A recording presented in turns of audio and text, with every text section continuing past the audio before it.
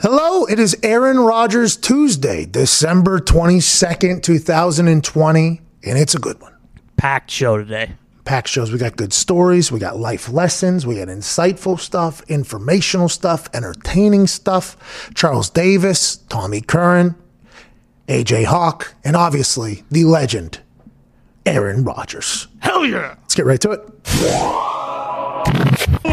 Last night on Muppet Night Football on ESPN. What a crock of shit that was. The worst fucking television I've ever seen in my entire goddamn life. Yep. I don't know how that gets okayed. Maybe the Muppets are coming out with a new album. What a shit show over on the Worldwide Leader. But nonetheless, it couldn't have been worse than the way the Pittsburgh Steelers played. Last night, they lose to the Bengals and a guy named Ryan Gilbert starting for the Cincinnati Bengals. Ryan Finley, by the way, might be a dude. He had moxie. He threw in that 24-yard scamper to end the whole goddamn thing. Was nothing short of impressive. Zach Taylor proves that he can win a game. Well, the Pittsburgh Steelers ever proved that they can win another one. To talk more about that, we got diehard Pittsburgh Steelers fan at Tone Diggs, who is dreading this morning. We saw it all morning. We saw the text messages last night. I FaceTimed him while he was putting together a table. I said, there's no way the Steelers lose tonight. This could be a sign of really troubled times. The Pittsburgh Steelers lose their third straight game after going 11-0 at Tone Diggs. State of the Pittsburgh Steelers fan base, how you feeling? Sure.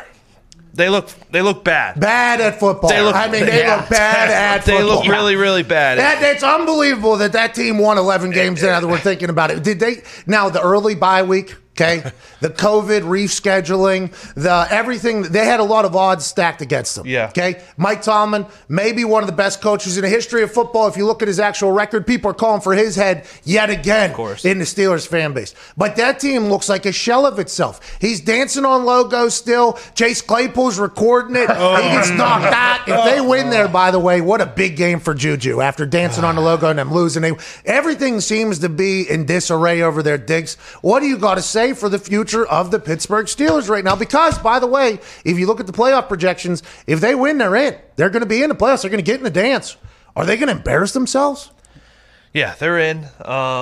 Some are saying Ben's arm looks like a noodle. It could be from lack of giving up porn. Maybe he doesn't. He's not getting the same reps during the week that he normally gets. Those are working out the little muscles. Yeah. You know what I mean? The like quick twitch muscles. The little muscles that you don't think, because when you rehab something, they worry about all the little muscles that are the stabilizing muscles. You know, like whenever I get my knee surgery and then I go back to rehab, they're working out the little tiny muscles in the thing around the quad and the calf and everything like that in the outside of the shin. Maybe it is because Ben found the Lord so heavily that the little muscles in his arm are no longer there, and it looks bad. You know, we went after Drew Brees just 2 days ago. Yeah. It looks bad, that Pittsburgh Steelers offense. And some may say it's a bad thing that the fourth safety, who was now starting linebacker, got hurt, and some other things. But, I mean, there were some good things last night, Pat. There was a lot of good things. Ebron's gone, so we don't have to worry about him anymore. Hey, that you can't like that. You can't do that. He got injured, obviously. No, he's fine. There's a tweet that just came out. He's fine. Oh, okay. But the Steelers found out that they're better without him. Is what I was saying. Whoa. Last night? Yeah. Vance came in, that they started running the ball. Benny Snell, 5 yards to carry. So Ebron's fine? I didn't see this tweet. Yeah, it just came out right before the show. Trust me, that line So was it was not a Paul coming out of my Pierce mouth. thing? Yeah, no organ damage, thank God. So this was a Paul Pierce situation? Because he got carted off, right? Yeah. They had to zoom in on a sky cam on his, you know what I mean? Yeah, it looked like he was half laughing. Is he okay? No, he looked like he was in pain. It just came out. I just saw the tweet. I promise you. Okay, if Ebron's back, then the Steelers will be back. Yeah, they're back. They're back. If Ebron's going to be back, the Steelers will be back. Hopefully Juju got some sense knocked into him for the second game in a row. Teams were talking about how they were using it as motivation, and he caught the ball, and then he fumbled the ball like he did the last couple years of season away. I love how the tweet goes, he should be okay. Yeah. Yeah, who's that from? A doctor? Just Pro Football Talk. Like Florio. should be okay. He should be okay. By the way, Florio's not held to the standards of medical journalism. You know what I mean? Like that is 100% cool, and we will run with Florio saying he should be okay. By the way, good news for Steelers: if Ebron's back, he should. Eric Ebron should be okay for Sunday's game. Oh, yeah. Short week, by the way, should be okay. Now, not good for Diggs and Steelers fans, it sounds like, but he should be okay. They always lose to bad teams. We talked about it. We talked how they were 2-11 against teams when they're double-digit favorites on the road. That's good news. The last 11 team that was 11-0, and then at some point in the season lost 3 games in a row, went to the Super Bowl, won the Super Bowl, and the Saints. Oh, yeah, they beat us that year. Why would you bring that up? Because good odds there, like good way to spin stats. You know what I mean? A good way to spin stats would be like, there was a team that won 14 games straight, and then they lost the last 2 in pretty bad fashion to the Jets and to the Bills at the time whenever they were the Bills, and that would be the team that I was on that went to the Super Bowl and lost to the Saints. But that's a very different team, I think, than what we're seeing with the Steelers. Don't you think? Is it hard to, or you're comparing those exact situations? Those exact situations, because Drew Brees back then still had his noodle arm. I mean, he was just Tony. They lost to the 3-13 Bucs in Week 15. They weren't trying to do that. And Drew Brees was trying to win that game. Correct. Because home field advantage in the NFC was still on up for grabs. 3-13 Bucs in the division. Very similar to the Cincinnati Bengals game. Okay, go on. What was the next game? They lost to the Cowboys the first game, then the Bucs, and then the third game. Drew Brees sat out. They were resting him. Oh, so that was the 3 straight games that they lost without their quarterback the one time. Okay, they had the kicker Garrett Hartley playing quarterback for him. Actually, it was Mark Brunell. Oh, wow. That was after he bought into the floating furniture deal. Yeah, that's awesome. That's but awesome. By far the most important win last night for the Steelers is the fucking stooge, jinx, curse, Evan Fox is no longer a Steelers. Yeah, at Evan Foxy, has it been official? Since they lost last night, you have said that if this team loses one more game, you're done being a fan. Is it official this morning? I have a lot of thinking to do. Let me put it that way. Oh, okay. You know what? I'm pissed off. Why? My whole life, I've been a Detroit Lions fan. Yeah. All right, and it's been miserable. I watched them go 0-16. Oh, yeah. I watched them ruin draft picks, fire coaches, and in my 26 years, I've never seen them win a playoff game. So I decided this year, I'm going to pick the hottest team in the league, right? Yep. The most storied franchise in the league in the Pittsburgh Steelers. 6 Super Bowl rings. They have been to the playoffs before. And you know what? I thought it was a good choice. And then, lo and behold, right when I become a fan, everyone said, Foxy's a curse. That team just stinks. That's all it is. That team's terrible. You don't think it's because of you? No, absolutely. This isn't Harry Potter. I've said it before. There's no curses out there. That's just a bad football team. The city of Pittsburgh is going to have to understand that. Otherwise, it's going to be a rude awakening come playoff. Now, we did talk about this last night. You have paid your dues to Pittsburgh, too. Every single time you go into the Three Rivers City, you go right down to Rivers Casino, and you donate $300, $400, $500 immediately upon arrival, tipping the gangster in the middle of the city like you're supposed to do. You've spent hours in bars and restaurants around the city of Pittsburgh. You've tipped well. You have been a guy who has dedicated yourself to Pittsburgh within the last year, and now you're dedicated to your fan. It's what, a lost cause? Is that what you're saying at this point, Foxy? I just can't believe this is how the team repays me. I cannot believe that this is what the Steelers put on that field last night and lose to the Cincinnati Bengals. Unbelievable, they lost to the Bengals. Wow. Foxy, while you're back there, if you could cue up some things that people were saying about you on the internet, that'd be fantastic. At Boston Connors here, the Patriots are officially out. We'll talk to Tom E. Curran in the second hour. Can't wait. He told us before the season that the team stunk, and then he actually said he wanted to cradle your face. Ty Schmidt's here. We'll be talking to Aaron Rodgers, third hour. Cannot wait to chat with him. It's going to be a little bit shorter chat today because they are working today because they're off on Christmas. So we'll have to hammer some great questions to him. What happens in the second half? I am going to ask. Yeah, I'd like to know. What's that bobblehead in front of you right there? Oh, yeah. It's supposed to be me as Mad Mel. Whoa. So let's make sure we never get a bobblehead from this person. But some guy made it. Very nice of him. Yeah. Very nice. I mean, it's terrible, but it's very, very nice of him. The Mad Mel does deserve to have its own goddamn. So I appreciate the person. Was this the same person who sent the Oreos? No. My lady actually got this for me. Some guy just made it, and then. Okay. All right. Well, if it was the same guy that sent the Oreos, I was about to take everything back. I thought that was Kornacki. Oh, really? I thought that was potentially Kornacki over there. Put a smart board in front of it. It is Kornacki. Yeah. Maybe I haven't sent another piece. It could be Kornacki. Mad Mel, though, was one of the most legendary moments I've ever seen in my entire life. Mad Mel probably have a lot to say about what's going on with the Packers in the second goddamn half. Can't wait to chat with Aaron about that. Congrats on the thing. Thank you. That's not a bobblehead. What is it? A bobblehead? No, it is. I wish the hair. I wish know, the hair would have went. When I first saw it, I said if we could somehow poof that hair out a little bit more. But For those that are listening, Ty Schmidt has a doll that just showed up on his desk, and I had no idea. Like, that's just something that you notice whenever there's a little human standing in front of Ty there. F. Evil Azito's here with a poll. What does your poll say? Are the Steelers dead? No, 14.8%, and yes, 85.2%. Over 1,000 votes. And the reason why they're dead, everybody's saying, is the Fox, Evan Fox. And Fox knows he's already penetrated the Steelers building. I mean, the Fox curse has already been there. But the city of Pittsburgh is fed up with Fox. And the tweets that were being sent last night to Evan Fox were just absolutely legendary. From Frank Cross at I Play With Trucks. This guy will stomp a mud hole in your ass, by the way. I play with trucks. What do you think he does with trucks? Whatever it is, it's tougher than whatever you do. I don't want to know. He said you're the Adam Cole of PMI. That is true. You stink.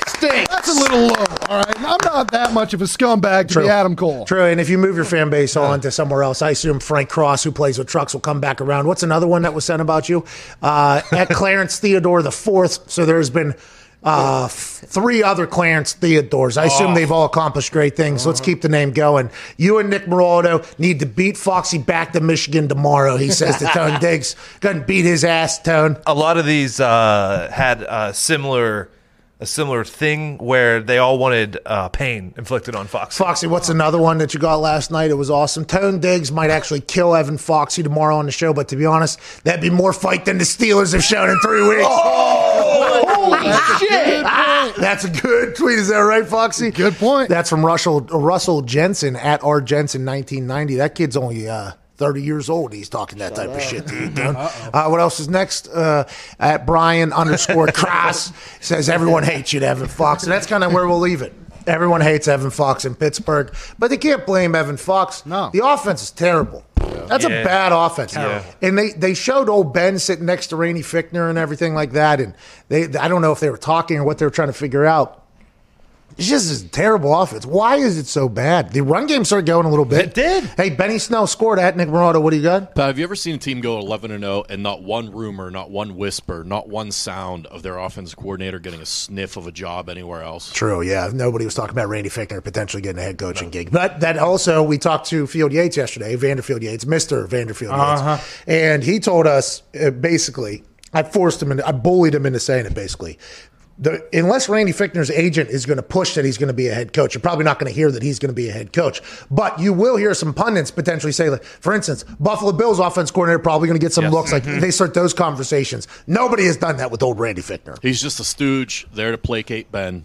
He's a pawn. That's all it is. He stinks. Yeah, but Tomlin. And now Ben stinks too. Yeah, but how does Tomlin feel about that? Because Tomlin doesn't feel like it doesn't feel like Tomlin's the type of guy that's just going to sit there and be like, yeah, you know what, Randy, just keep fucking burying this franchise. That feels like something Tomlin will end up changing. What don't you think? I mean, there was a point last night where I wish that there was not masks because Tomlin was next to Randy, and you could see in his eyes like he was mad. But I really wanted to see the words coming out of his mouth. But then, like, as far Ben's trying to get some balls in during warm-ups, and Claypool and Juju are frolicking around the field for TikTok. So this is why Juju should know that any tweet you put out, any TikTok you put out, you automatically are just building up ammo for people to blame you for everybody else's faults. Do we think it was Juju's fault last night they lost last night? No. Do you think Vaughn hits him less hard if he doesn't dance on the logo? No. Maybe. Hey, maybe. Hey, we don't know. Might be looking for him. Hey, we don't know. No, but I would assume he still hits him. But last night was a shit show and then the Cincinnati Bengals chopping him on the Steelers face. I mean, he did the Juju dance. Vaughn knocks it out from Pittsburgh TikTok star. And then they don't even add ESPN, by the way. They just go watch on ESPN. They're probably fed up with the fucking Muppet bullshit too. If I had to guess. What was that? Who knows? I mean, I know that I missed a lot of things in my childhood with Disney movies and all that. I never watched the Muppets. I don't even know. How does that get incorporated into Monday Night Football in the AFC North? My guess is they saw the tweets last week about the Nickelodeon game being streamed, the slime and SpongeBob and stuff, and they're like, oh, that's a sweet idea. Let's do something like that. No way. Bingo, Muppets. Yes. The Muppets exist still? Like, do they have a movie coming out? Is there an album coming out? They had some bars there before the game. I heard old Buddy spitting some bars with the beard. The guy, it was like a rendition of Monday Night Football, the game, but in a Christmas jingle. I don't know if you guys heard it. It was bars. Like, it was pretty good. I thought this, but they came back, by the way. Commercial break, halftime, third quarter. Did the Muppets just pay an incredible amount of money to get on this thing? Yeah, I got it's called the Meta Masterpiece they're releasing, and it's coming out on Christmas Day. Muppets So they must have dropped a lot of money for this. Yeah, but how come they didn't say that ever? Did they even feature Bill and Ernie up in the? The olds were referenced. The olds were referenced a couple times. They got a couple little spotlights, but the Muppets have a movie. This is why they did it. So we would do Christmas this. Carol. Yeah, so we're doing what they want us to do. I feel No, but it's owned by Disney, right? So everybody's going to watch it anyways. That is a good point, though. They didn't mention that. Not once. I actually tweeted a couple times, like, did the Muppets have it? I didn't know. By the way, I didn't know what the Muppets were because they were singing. So I thought they were potentially, like, are they like, do they make music? Is it a musical, their episodes? Is that what Muppets are? Not really, but there are sing-alongs and stuff like that, I think. Bars from old Buddy, but boy, I'm like, what are we doing? Is there nothing else coming out? Can we not put something else together? You know, maybe Wonder Woman. I don't know. Maybe Wonder Woman. Is Wonder Woman coming out? Yeah, Christmas Day. Who owns Wonder Woman? Disney. No, that's Warner Brothers. Is it? Yeah, so you just made something up on there. HBO now. You just completely. I thought it was Marvel. That's on me. But you know what? By the way, I thought Greasy, Lewis, and Steve did a better job last night. Huh? I'll say it. Really? Yeah. I'll say it. Maybe because I hated Muppets so bad. You know what I mean? I was just so angry about the Muppets popping in there. And why am I so angry about the Muppets? I'll tell you why. Because the same people that made the decision on who goes in there and told me that I didn't have enough couth for the booth, those people, they're doing that thinking it's hilarious. And maybe that's just me being a hater. But if they would have said, hey, we got something coming out on Christmas, it's like, okay, all right. Makes sense. At least this makes sense. I didn't even know that until this was Zito had to break the news for him. Because they were just shoving the Muppets down our goddamn throat last night. But I will say, the reason I think I was enjoying the game a lot more, just strictly because I saw all of Pittsburgh just kind of burning down. Yeah. You know what I mean? And Zach Taylor, that guy, everybody was wondering if he could ever win a football game. I mean, last year tried to win, this year he's tried to win, hasn't done it on a regular occasion at all. Cincinnati Bengals don't even have a practice facility. It's December 22nd. It's cold as shit outside. They won against the Steelers. Maybe that's why it was such an enjoyable experience for me last night. Where the broadcast was good. I was so mad I turned off the sound after the first 8 minutes, after the 13th punt. There was a lot of punts early. By the way, congrats on your bet hitting. Yeah. Congrats. Come on, Tony. Yeah, I thought they were okay. It's because of It's the going to be Muppets. tough preparing for Monday Night Football when you're interviewing for all these GM jobs. Lewis Rake, by the way, congrats to him. I hope he gets a gig. A former player getting a general manager job is good for everybody. I like good football player up there at the top. You know what I mean? Oh, yeah. Swinging the hammer, swinging the axe. Bring your playbook. You're fucking out. That whole thing. That'd be good to have. I thought they were good last night, though, I think they were. I didn't see the internet going. A lot of Muppet talk on the internet. Yeah, that's the thing. The Muppets did a real number on everybody, and then by the time they got to the broadcast, it was like, you know what, fuck it. We've given it to these guys for 14 weeks. Tonight's about how much we hate the Muppets. So maybe the Muppets were like the sleight of hand. Yeah, exactly. Oh, yeah? I think they got to do that every time now. Smart. Lead off with some stupid shit. over here. And then, I guess whenever I have a kid, you know, I'll understand the SpongeBob shit and all this. What are we doing? They're watching this game alone, these kids? Or are you forcing the parents to watch alongside? I think it's that one. Why are you punishing parents? I don't know, man. You got to get next generation of kids to be football fans, though. You know what I mean? But they'll forget that game exists. What, one swipe of any social media Well, account? how the issue, dumb do dude. they think kids are? It's like, hey, let's just put a pair of googly eyes on Patrick Mahomes. These kids are going to fucking love it. I mean, hey, we all love football. Hey, it's Christmas season, and we are being a little bit negative, but it's about time. Like, these are some fucking stupid ideas, aren't they? Are they not? I mean, these are some dumb ideas. Come on. I mean, we grew up. We love football. And Love football. Football. We watch people were getting their necks snapped. And And guess what? Guess what it did to us? This. Right here. Hell yeah. I don't want to know the football fan that has to grow up on SpongeBob field goal posts. Well, it's just, I don't understand it. And these people that are making these decisions, by the way, are making so much money that are making these decisions. It's like, come on. But hey, We will have somebody watch the SpongeBob game, probably Mitt. And Mitt will report back to us. That's when's that, in a couple weeks, right? That's awesome. playoffs. Dude, to be honest, not enough Patrick. But I mean, if they're sliming Greasy and Levy in the booth, then that's one thing. it's Nate Burleson. It's not. It's It's not even the Monday Night Football crew. No, No. it's Nate. It's the NFL Network. I think it's NFL, by the way, not like ESPN's doing this. It's Okay. the NFL. It's Nate Burleson, maybe Von Miller. Really? I don't know. I saw a couple names get tossed out there. On the host? No, I think Nate's the host. Oh. By the way, Nate did a good job hosting CBS last week. Happy for him. Good Morning Football, by the way. Toe drag swag. And he is a rapper. Yes, he is. And his 2020 recap rap is one that I cannot wait for. I wonder if he'll mumble rap in there just because that seems to be the new trend of everybody. Just, I can't rap, but I'll put words and sounds together that make no sense. What's that, Diggs? The play-by-play will be Noah Eagle, which is Iron Eagle's son. The analyst will be Nate Burleson and Nick Star, Gabrielle Nevea Green. They should okay. have kids do it. Well, that's that kid. He's a Oh, child. he's an actual kid? Is that a child? That's I could look him up. Iron Eagle's kid, probably a kid, right? A child? He does basketball. Yeah, I think he just graduated from Syracuse or something. Oh, nice. Nepotism, just handed a job. Yeah, basically. Oh, good. I'm sure he's great. Let's go to Kyle in Canada. What's going on, Kyle? Hey, Pat. How's it going, bud? Not too shabby. Thanks for calling in again. Can't wait to chat with you. What do you want to talk about, pal? Well, I'm just glad I've been able to pick up your show in my region. Yeah, well, hey, Canada, Indiana is a pretty big region, but it's not a bad one. They have their different accents. They love maple syrup, and you can't skate on ponds there. You skate on ponds there, the moose police will come out, and they'll slaughter you and kick you out of They'll there. fucking ragdoll you right off the rink, pal. Right there in Canada, Indiana. Make sure you stay off the ponds, okay? Don't even think about I just want to say it was an honor getting cut off for Stone Cold, and I wonder if I could tell you a little story about some kids who were impersonating Stone Cold in my middle school. Well, Kyle, I have about 100% feeling that this story is going to suck, but let's go for it. All right. Well, like for that reason, a bunch of crazy kids end up at one school. Well, there was like a group of grade 8s when I was in grade 7 that like their entire mission was like Stone Cold stun every kid in the entire school that was in grade 7. And they were like plucking kids at like morning, lunch, and after school. So like some kids were getting stunned like 3 times a day. And depending on how you looked doing it, they would like turn into a full-blown match. And then I failed grade 7. That's probably why. Not a bad story, Kyle. I mean, there's no reason to tell that on this regional show, but that's not a bad story. No. You know what I mean? Really? Back in the day, there was a lot of stunning going on. Oh, yeah. I used to do, well, at the time, it was DDT's, or DDP's. Diamond cutter. Oh, Diamond cutter. That used to come out of nowhere. British Bulldog, the Bulldog as well used to get that. Nowadays, I assume the RKO, but boy, teachers hated it. They did not understand a good work. You know what I mean? Apparently they weren't watching. I don't know. Oh, their deal. How far back in the day were you doing that? You go straight back to the fucking. I think we're doing it in elementary. So I think Holiday Park was Yeah, going that's down. probably the right age to be doing that.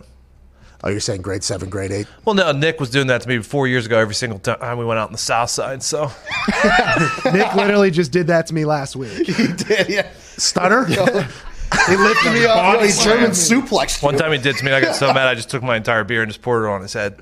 Whoa, that was mean. Hey, that was a shoot, bro. Okay. He was in the luxury box of a Pirate game. He got a little embarrassed. You could. By the way, not a bad thing to do with your friends. No. Doesn't matter what grade you're in, apparently. luxury Just box. random wrestling moves, by the way, needs to happen again. The RKO started coming out of nowhere, you know what I mean? Which is the old diamond cutter, but it's a little bit, I guess it's flatter, right? It's a little bit more attack. There is subtle differences, I guess. And Randy has made it obviously awesome, and he lit a motherfucker on fire the other night. So, I mean, Randy Orton goat talk and that whole thing. But those aren't a bad thing to do. How about tombstone somebody? Yeah, see, that's one you should stay away from. Yeah. That's a little dangerous. Yeah, I can't believe Mongo McMichael had that as his finisher, by the way. You ever throw a super kick in the hallway? Just, I super kicked an equipment manager in the Colts locker room one time, and he was in on it, but nobody else was, and he sold that son bitch. Oh, He nice. went into a laundry basket. Oh, wow. It was awesome. I think Laundry's done. I think we have it on film. It was pretty. We set up like a camera, and like a couple people walked by, and then all of a sudden he was just like, you know, that whole thing, and I came flying out of nowhere. And by the way, this is happening while the rest of the team's watching film. I'm setting up these shoots. So that's why anytime you hear an NFL guy bash a kicker and punter, I'm cool with it. Like, hey, I get it. Because while you were, you know, studying whatever blitz package they were coming, I was setting up a goddamn camera to sweet chin music and equipment guy. But it was pretty good. He sold that thing. He went flopping up over that thing. Somebody was like, is everything okay? Is everything okay? Everything's great, pal. Will you wheel him the fuck out of here? The man's got to work here soon, so let's get right into it. Joining us now is a man who's our MVP, not only on the field, but off the field. Super Bowl champion and the legend of a man. And alongside him, another legend and Super Bowl champion. Ladies and gentlemen, Aaron Rodgers and A.J. Hawk. Thank you for joining us, boys. Great to see you. Aaron Rodgers Tuesday is always a beautiful thing. But today, and I had saved this until now, because I think you two will be able to give a little bit more of a personal side of this thing. Let me lead off here. When I was a kid, my parents took me to Steelers training camp. Okay, as a little child, love going to Steelers training camp. You know, get the sun on my face. My parents enjoyed us, got us out of the house, and they didn't have to pay attention to us for a while. And afterwards, there was always a signing that happened or pictures taking. And Kevin Green was the last guy that was there one of the days that I went. And I never asked for pictures with anybody. My dad or my brother, somebody was like, "Oh, go get a picture with that guy. Take a picture with me." He was so nice. He high-fived me. And then I kind of like became a fan from that day forward. And I never got to know him personally, but anytime I watched him on the field, he was electric. In wrestling, he was magnetic. Off the field, I've heard these incredible stories. Yesterday, he passes away. Rest in peace to a legend. I know he won a Super Bowl in Green Bay with you two. Aaron, I'll lead off with you, obviously. Rest in peace to an absolute living legend, huh, Kevin Green? Yeah, it's the second coach that has passed this year that has been a part of our staff over the years. John Rushing, who was with us for a number of years, and I spent a lot of time with John as he was an offensive assistant for a long time. He passed earlier this year. And then yesterday, I got some texts from some former coaches as well who alerted me. KG was one of those special guys, man. Just, you loved having him around. There's so many stories of him. You know, Age used to always joke with him about doing a bunch of roids back in the day, being a wrestler. But at his heart, man, he's such a great human. I mean, he's such a sweet guy, intense, you know, always talking about Cobra Strike, and, you know, he got that voice. And it's basically, he was taking, you know, his personality, it seemed like in the ring was the exact same personality that he coached with, and just a sweet guy. He used to love like playing pre-practice catch with me and Matt Flynn.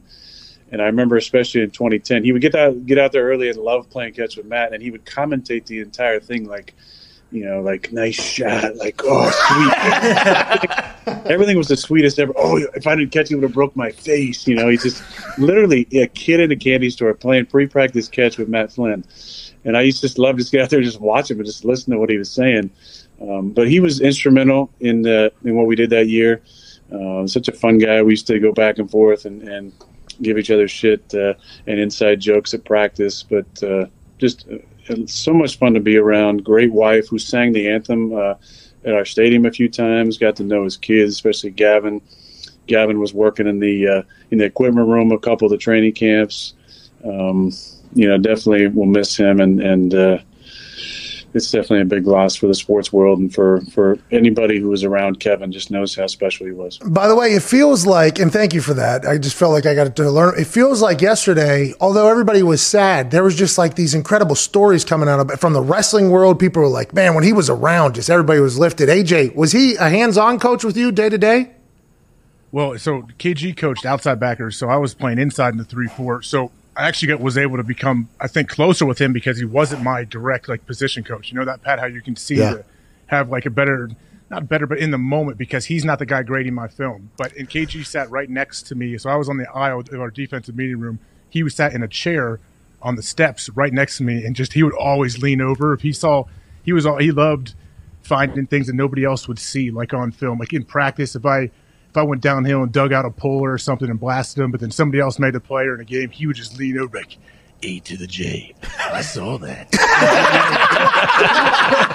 And he called me A to the J for whatever reason, and I loved it. It was the greatest thing ever. But, yeah, he's such a rare dude to mix like a Hall of Fame player, and he's also like the most high character dude on the planet. It's just it's unreal. Like, it's terrible. It sucks. Like, his family's amazing. I remember his wife singing the anthem. KG was saluting. I think he was crying a little bit. Like, yeah, just overall one of the best humans ever. All right. Well, rest in peace to KG. Job well done. It sounds like from every human in every single particular part of the world that met him.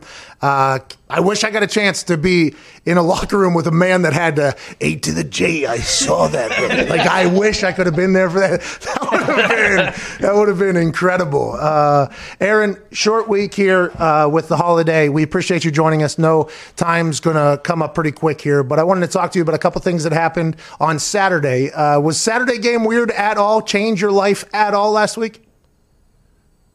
I mean, it was strange, the short week, and the defense that we played was a different alignment than, I mean, most teams you're going to see in the league. A lot of dime personnel, a lot of 3-3-5 kind of sets, some weird fronts and stuff, really making it hard on your points in the run game, and their plan was to take Devontae out. They didn't really single him up much of the game. So, we ran the ball really well. Jonesy had a big game. We just hit a lull there in the third quarter and couldn't quite get things back going. But, it's a good win for us. Any win at this point of the season is important. We, obviously got some help from the Jets and the Chiefs over the weekend. And we have a lot to play for the last couple weeks. You guys did drop in the power rankings, though. I want to let you know you guys did. I mean, you might have got some help from those two teams, but you guys dropped in the power rankings. One more quick one here. The belt came back. Yeah! I mean, not a lot of enthusiasm, but the belt did come back while you're getting crowned. So I want to let you know, just a big thank you to me before AJ gets to his question. Yeah, I want to go to the belt. What made you bring it back? Like, okay, did you think of Pat or Nick or any of the boys, or maybe Ty when you did the belt or before? Ty, yeah, definitely Ty. I think there've been some conversation on the squad about my rushing touchdown from the previous week and how guys give me some shit for being too tired to really celebrate it all. So this week I wasn't as tired. It was a shorter drive and a shorter run. I really just moved up in the pocket and there was nobody around, so I felt like that could be a good time to do something. I was running kind of all over the place. I thought I had a run solution on one play, and it turned into like a QB lead draw. And if Jonesy had made a block, I might have scored. Might have been 50-yard rushing touchdown. I thought AJ was going to ask you about this immediately upon seeing it on television. Are you just going to eat those smelling salts, huh? You had one, maybe the closest I've ever seen one to somebody's nose, and your face didn't change at all. Normally the eyes go, the whole face goes. You seem to just be like, yeah, all right, that's good, and then just walk out there. Is that every game tradition? And how can you just eat ammonia like that? Well, Pat, I'm sure, because you probably snorted some of those over the years, but each one is a little different. Some of the ones are really, really strong, and you can barely get it up to your nose, and you're just, and then some of them they don't have the same type of potency. So it just depends. That one probably didn't have a lot of potency, but most of the time you're really, really kind of waking up on those. I only do those every now and then when maybe it spends a little bit of time on the bench or something. I need a little The wakey wake, how you doing? Keep it moving, especially with no crowd. I would assume the Ammonia has been a tag team for a lot more people than expected. Ty's got a great question. I'm pumped for this answer too, by the way. Yeah, Aaron, we all saw that Zadarius Smith got Preston Smith a new car. Were you like kind of orchestrating that, like so that you could it's like, hey, Bakhtiari, stop being a cheapskate. You see what these guys are doing. Maybe get me my car for Christmas. Not necessarily, but indirectly, I think it's really helped me. Just the added pressure that's put on Dave. I will say it's been great to see that rekindling of the Smiths. They used to do every press conference together. They're the Smith bros. And then, P's been giving Z some shit about not doing the interviews together anymore. It's because of Zoom and I guess they're asking P too much about why he was dropping, more than he wanted to. So stopped doing interviews together. But I think everything is, really good now, and they're definitely gelling together after that car thing. And I think it's just an example of what it can do for relationships. Yeah. when somebody, spends a little bit of money on their teammates. Well, and that's something to talk to you should definitely think about. And I think that's a good example by your teammates to lead into this giving season, especially if you're the highest paid guy ever at your position. And that's just something to think about. Let's talk about a guy, though, that kind of got screwed in the back. Big Bob Tunyon. You know what I mean? I don't believe in Pro Bowl snubs, specifically because if you believe in those, then you believe in the Pro Bowl to begin with. And if you put too much power in fake awards, you can't really. And I've been snubbed enough to get to this point, right? It had to happen a couple different times where I was like, all right, this is all bullshit if I didn't make it. And you kind of get to that at some point. But as a younger guy trying to make his name, a Pro Bowl is a big deal for a guy. Big Bob Tunyon has had a hell of a year, 10 tuds, the whole thing. He didn't make it, but I would assume you're telling him, like, it does not matter. Let's just go ahead and win a Super Bowl instead. Is that your message for Big Bob? That would be. I mean, I haven't talked to him about it yet. I think I was surprised by Elton making it, not because he didn't deserve it, just because young guys don't usually make it in the year they should make it a lot of times, because they might not have the same name recognition that is needed to get in. And you see that every single year. There's guys who make it based on the meritocracy and guys who make it based on their name recognition. And I don't understand, why Bob didn't get in. It was, in my opinion, a no-brainer, especially, look at the NFC, and there's a lot of good tight ends, but with Kittle being out most of the season, and then Bob's numbers this year, having 10 touchdowns and playing so consistently for us every week, I thought he might even be the starter. Yeah, I'm bummed out for him because the individual awards are, they do feel good, even if it's the Pro Bowl. Obviously, the All-Pro is, is a little sweeter. Just ask Bakhtiari about that, I think. But the Pro Bowl, especially, for young guys being able to go out there for the first time is pretty sweet. And there's no game this year, but, Robert definitely deserved it.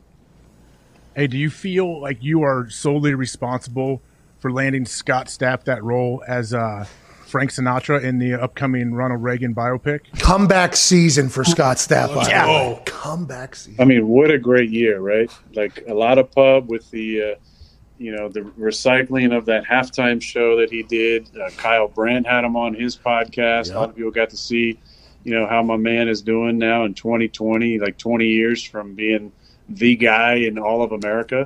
And now he's going to play Sinatra. Come on. I mean, it's been a tough year for a lot of people. Scott Stapp's not one of them.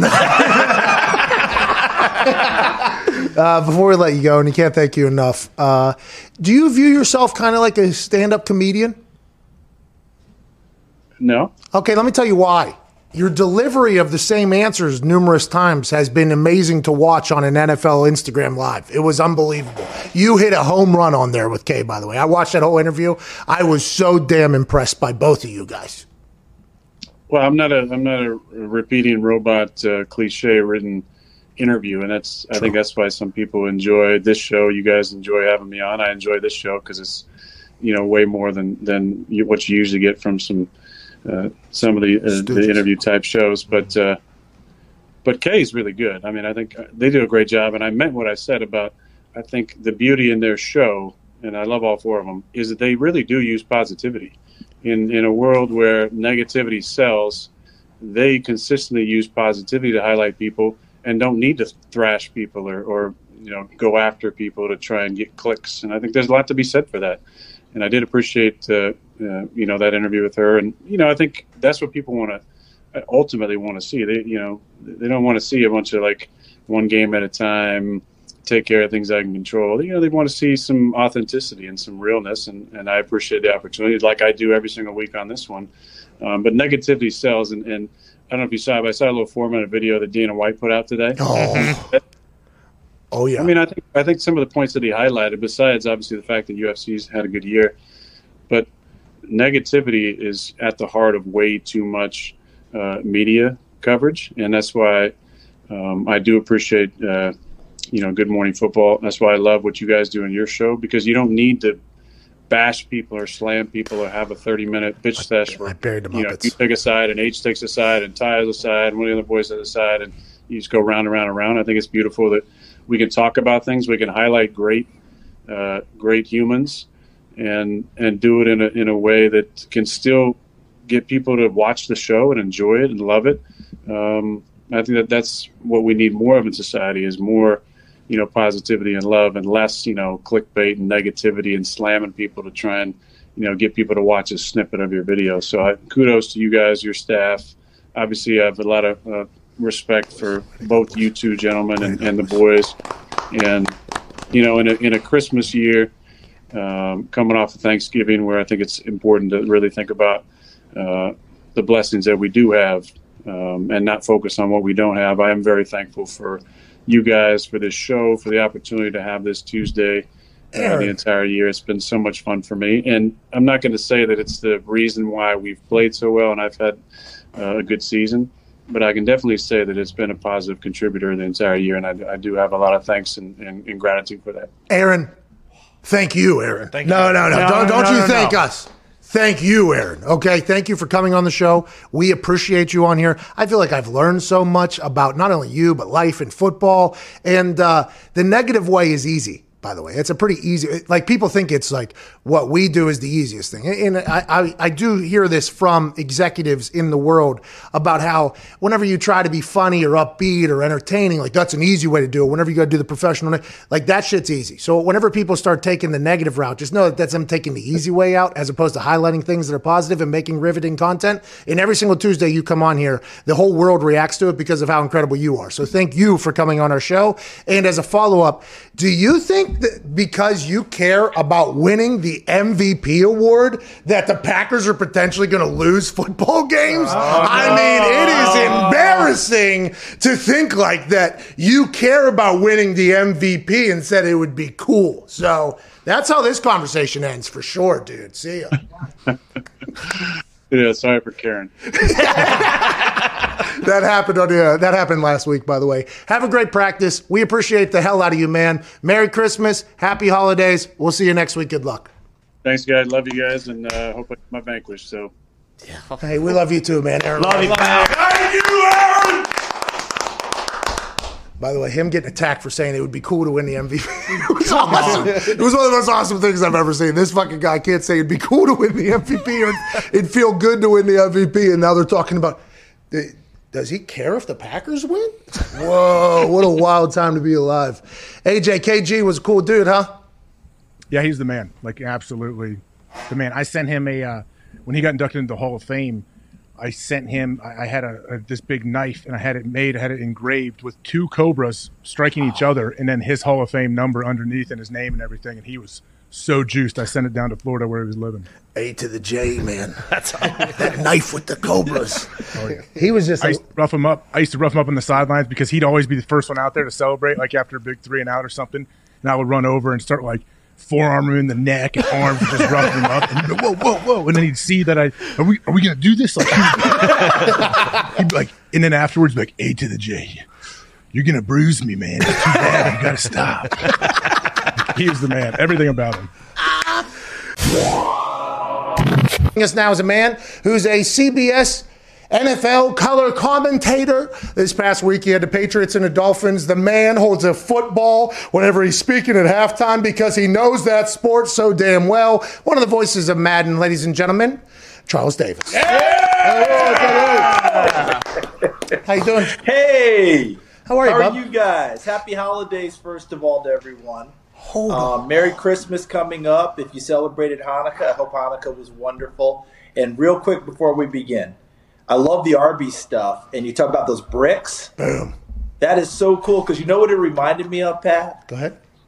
Karen asking Henry for a stack to go shopping in Goodfellas. Oh, jeez. Mm-hmm. You remember? Yes. Okay. Now, by the way, I thought that was potentially a biblical story. No. It's the complete opposite, actually. Yeah, I get it. The timing's right. Yeah. It's a biblical story. There should be some frankincense, some myrrh, but I'm going with Goodfellas, trying to make it a Christmas movie, apparently. Hey. But remember he said here, and she was like, another stack, please.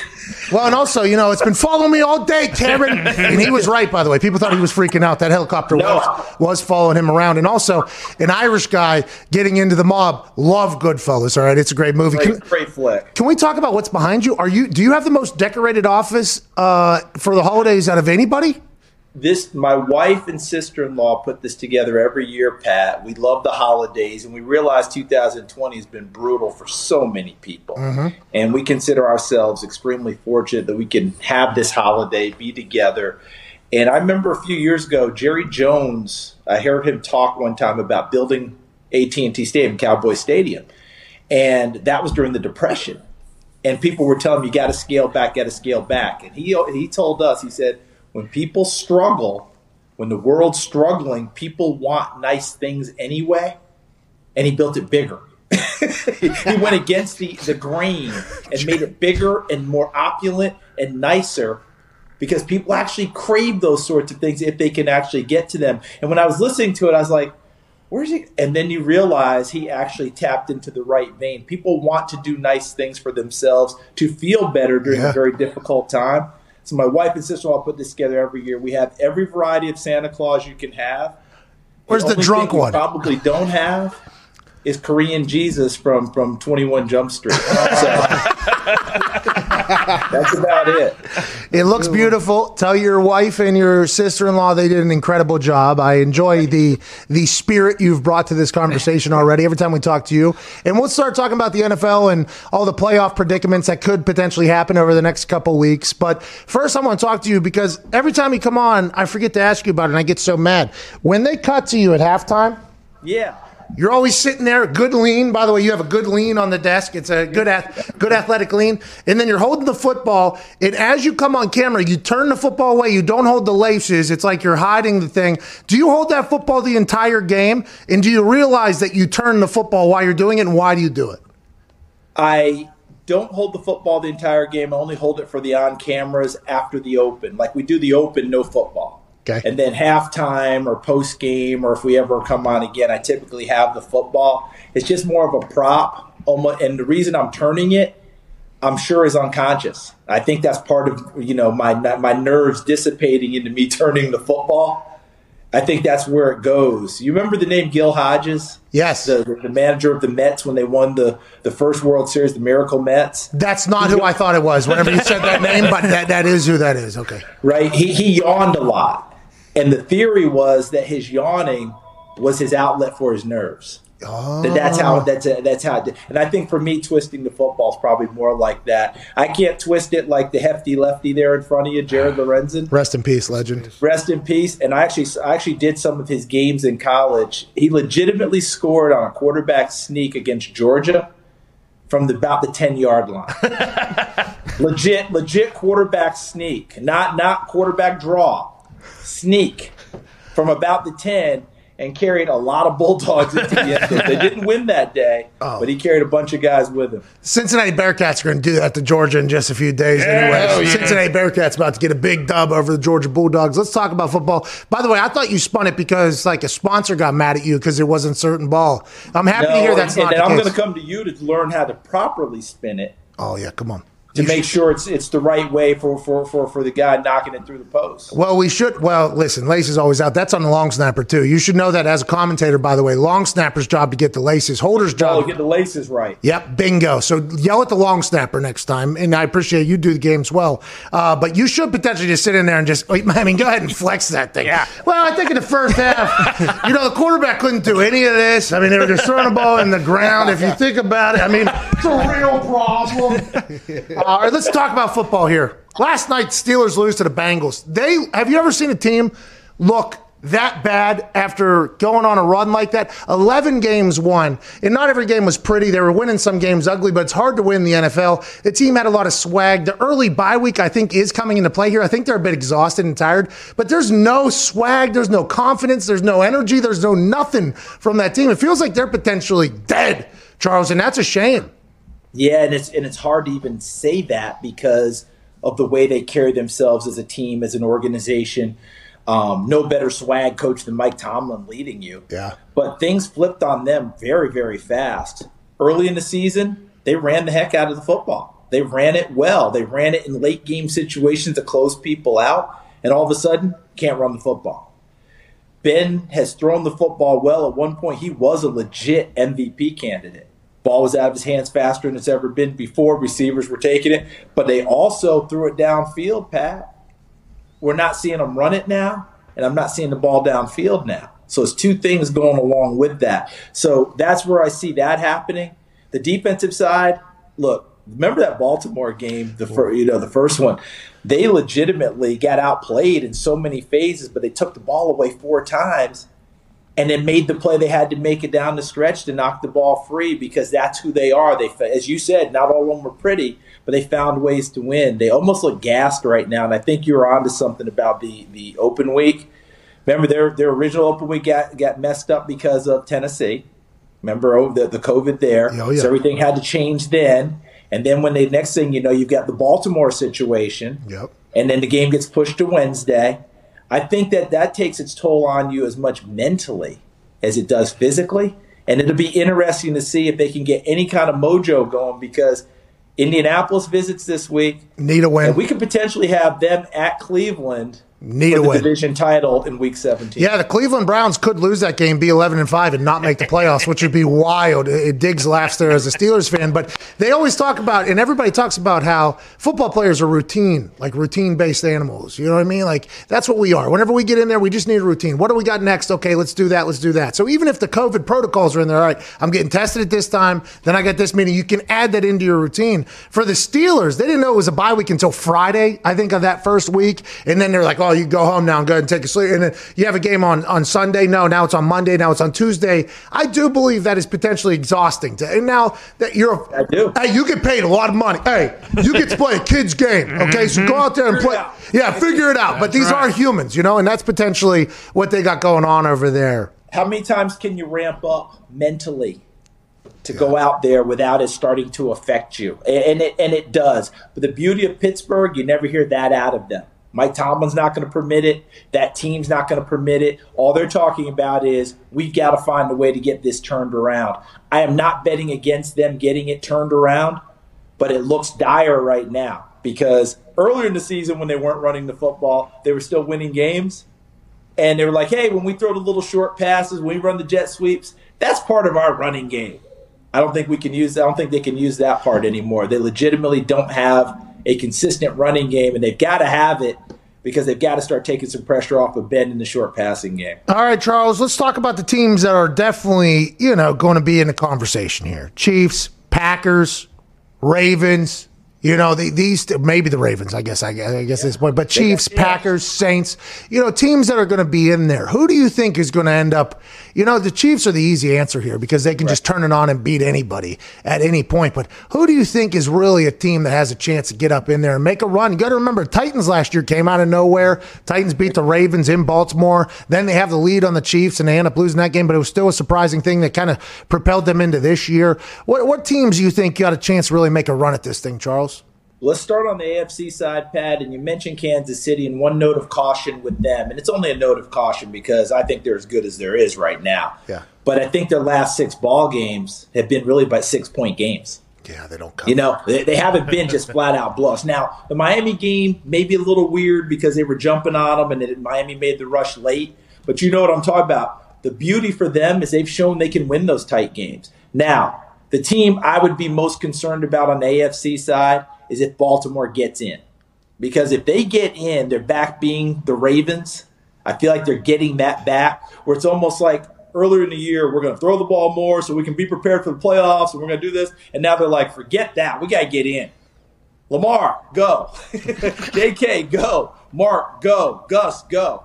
And Calais Campbell got healthy. Defense is going to be better. And their schedule down the stretch tells me that they should finish 11-5 and press someone for that playoff spot. They would be the team I would think no one wants to play. And the second team like that to me is Tennessee. Because it's not just Derrick Henry running it. Ryan Tannehill can throw it and beat you that way too. And that's different than what it's been before for them. The AFC has a lot of good. Buffalo Bills, obviously a great squad.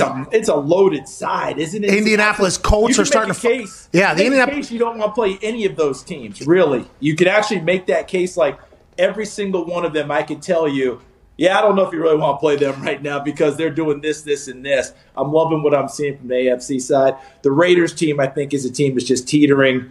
They're in the hunt. but I don't know that any of us are convinced that they can get there at this point. Hey, that Ravens team you talked about, there's a team that was confident, by the way. It's like their swag is back. And Yeah. that might sound like something that's so shallow, but whenever I watch a game and watch a team, I want to see like how they're interacting with each other. I want to see like the energy level, because that's telling me what's going on behind closed doors with that team. And whenever you see a team that's back, like the Ravens seem to be back. Like they seem like the team that they were last year, and that's a problem for a lot of people. Pat, I love that observation, and I'm going to follow it with this one. Des Bryant felt like a little bit of a gimmick in the beginning. Okay, let's bring Des back. And, he didn't make it the first time because he wasn't in shape, and now we're giving him a chance. If he catches a ball, hooray, that's great. But did you see the reaction when he scored the other day? Yeah, it was awesome. Did you see? And all of a sudden, everybody's throwing the X up. He's not just a guy who's out there now to, hey, I made it back and my kids saw me play. He's a legitimate guy. Let's go Goodfellas. He already was a made man, right? so he's a made man, which to me benefits Mark Andrews at tight end, which benefits Hollywood Brown at wide receiver. And, of course, that running game is consistent now, more than consistent now. So, yeah, it's a big deal, and they've got their energy, and you can see it's fully flowing right now. And I'd be stunned if they don't finish 11-5. Everybody else, you better win your games down the stretch, because Baltimore gets in. Woo, that's going to be fun to watch. I agree. The thought of Baker Mayfield walking in there and going, I don't shine shoes no more. It's just like such a funny, because that Browns team seems to be very different, but that Steelers game, last game of the year, is going to mean a lot. They could be 11-5 and not make the playoffs because of how loaded the AFC is. Now on the NFC side, Green Bay Packers seem to be a team on the offensive side that are the most consistent. I don't know if anybody can stop them. It feels like they can go whatever they want, even though the second half of last week's game wasn't fantastic. It feels like their offensive, like the Chiefs, it's like, is their defense good enough, though? Then you start questioning the rest of the NFC. Are the Saints defense what they are all the time, or what they were against the Eagles, So I feel like with the defense the Saints have, it feels like that team is a safe run if you want to go, but there's a lot of offenses that can go in the NFC. There are, and I'll go to where the wild card teams are. Despite the fact that Los Angeles had one of the most stunning losses we've seen last week with the Jets. Hey, Charles, if you're the Jets, by the way, and you hear the opposing team's coach say, I'm embarrassed, I'm sick to my stomach because we lost to that team, is that not just one of the biggest slaps in the face of all time? I am sick to my stomach that we lost. Win. Yeah, talk about taking your joy from that win, right? Like, what? They're embarrassed. Like, what? We're an NFL team, Yeah. But what I mean with the Rams is Sean McVay has no ego in calling a game. And what I mean by that is a lot of play callers, as you know, Pat, I think we've talked about it before, they've got their play sheet in front of them. It looks like something from the Cheesecake Factory, right? Great restaurant. Deep. I love the Cheesecake Factory. The portions, of course, are not good for my waistline, but I love the portions. The bottom line is, if it's on that sheet, a lot of guys, I got to call it because I put it on here. If he sees something working, he'll just stay with it. If we're going to run the ball and stay with it, Cam Akers coming into his own now, the whole deal. Where's Green Bay going to have the most trouble, as we saw last year? Teams that are committed and will stay with running the football, because that's what put them out of the playoffs last year when San Francisco and Kyle Shanahan said, well, you're not stopping it. So I will have Jimmy Garoppolo throw less than 10 times, and I'll go to a Super Bowl. Wow. That's where the concern would be still for me with Green Bay. Wouldn't you fix that in the offseason? That's really it. I think the Rams can consistently run it. Charles. I don't know that New Orleans would stay with it. Charles. With New Orleans. Wouldn't you fix that in the offseason if you're the Packers, by the way? Well, they didn't draft it. Wouldn't you? You could, though. We spent so much time talking about a receiver for Rodgers, and they drafted Jordan Love. Tell me where they drafted linemen on the defensive side of the ball. Well, how about Patrick Queen? He was still sitting there, too. He could have got Patrick Queen who's making play. But big people up front to help Kenny Clark, I thought was a must. I didn't see it. Now, Aaron Rodgers is making up for He's the best perfume I've seen in a long time. He's the best deodorant you've got, because he makes up for so many things, and he is playing at a monster level right now. I just think they're the favorite. To me, they're the favorite because we saw them go to New Orleans and win this year. Seattle doesn't run it like they used to. That would concern me. If Seattle was the old Seattle running the ball, that would concern me if I were Green Bay. But I think it's a much better match for them now. But Tampa Bay, circle them. And if that defense and pressure comes at you, That's going to be a lot of fun to see what happens. And, of course, Kyler Murray in Arizona, they are the Baltimore on the NFC side with the quarterback run game. Well, yeah, I think they are, but they seem to be so inconsistent, hit or miss. I mean, they are, but you know how it is, Pat, in the playoffs. Get hot. Hit or miss. Yeah, you're 100% right. Anybody could lose there. The Tampa Bay Buccaneers, it feels like, what was it, I guess like 7 weeks ago at this point. But that defense we were talking about the Tampa Bay Buccaneers defense as if like, hey, Todd Bowles got them boys playing, they're a problem. But if they don't get pressure on the quarterback, the secondary can't keep up. So it's like it all revolves around whether or not you have a good offensive line. Packers have, at this point, very good offensive line. Bakhtiari actually got hurt in that game, by the way. He was out against the Packers when they beat the Packers. I mean, there's just so much to digest in this. The playoffs are going to be awesome this year. Connor, what do you got? Yeah, Charles, now that the Jets have won a game and lost the first pick, do you think it's the smartest move for them to stick with Darnold or to take Fields at number 2? I would take another quarterback at 2 and press it. If you have that kind of a grade on him, you've got to do it. Now, whoever they hire, and I hate saying this because, Adam Gase is still in the job, but I'm not going to be that naive and say that that's not a strong possibility, right? Whoever you hire may come to you and say, I've got a plan for him, and here's what it is. But it's going to be really difficult if your grades are high on that quarterback not to make that move, because maybe a fresh start might behoove everyone. Fresh quarterback there, maybe Sam Darnold gets a chance somewhere else and finds it, finds what we thought he would have coming out of school. I don't think all of this is his fault. This has just been a wreck for him along the way. Yeah. You get it. And maybe it's somewhere else. He could be in the same market as Carson Wentz, where maybe a different place might be the spot. Matt Ryan, too, is potentially in that. I mean, there's a lot of money up for grabs there in those potential moving quarterbacks. Whenever you go to the Jets, if you're a head coach interviewing for that job, it's interesting the strategy you're going to have. Do you go in there saying, I think I can make Sam Darnold work? Or do you go in there saying, I think I can rebuild a culture in there? There's two different strategies going into those meetings. You know what my strategy would be, Pat? What's that? Hey, Joe Douglas, you're the GM. What do you Which way we go? I can do both. I got ideas. I got a pamphlet here for fixing Darnold. I got a pamphlet here for a rookie quarterback. Which way you want to go? You're the GM. I'm here to work with you. You ever think about coaching or anything?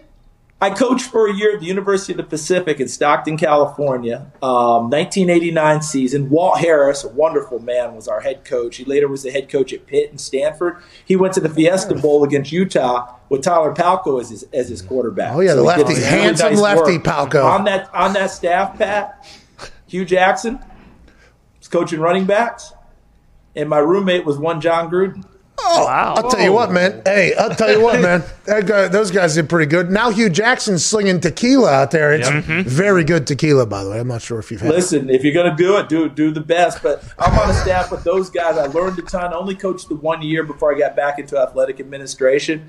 But my dad was a lifetime coach and a teacher. And it took years into my broadcasting career before my father quit saying to me, you're going to get your teaching certificate? That's a good thing to have, son, because, you can do that. You can impact. Because I come from a line of teachers, and I think I let my old man down by not becoming one. No, now you're teaching the world. Yeah. Hey, now you're teaching the world. Yeah. He's living with it now. Yeah, and by the way, with Madden, you're teaching them how to potentially become a better game because the Madden community is obviously upset about it. You're one of the most. I'm working on it. Yeah, we work on it all the time, we do our part, me and Brandon Gaudin. That's what we're talking about. Thank you, Charles. Hey, you're the man, Charles Davis. We appreciate you so much for joining us, bub. Hey, appreciate you guys as always. Thanks, everyone. And you guys are just flat out terrific. And I love how Aaron talked about the love. And when I heard that, I was at George the Iceman Gervin's Hall of Fame speech in Springfield, Massachusetts when he went in. Yes. And George Gervin's speech consisted of this. It's all about love, man. It's all about love. And then he name-checked all his boys from Detroit who showed up. Pooch, Ray, Lorenzo. It's all about love. It's all about love. The Iceman, the coolest cat I've ever met in my life.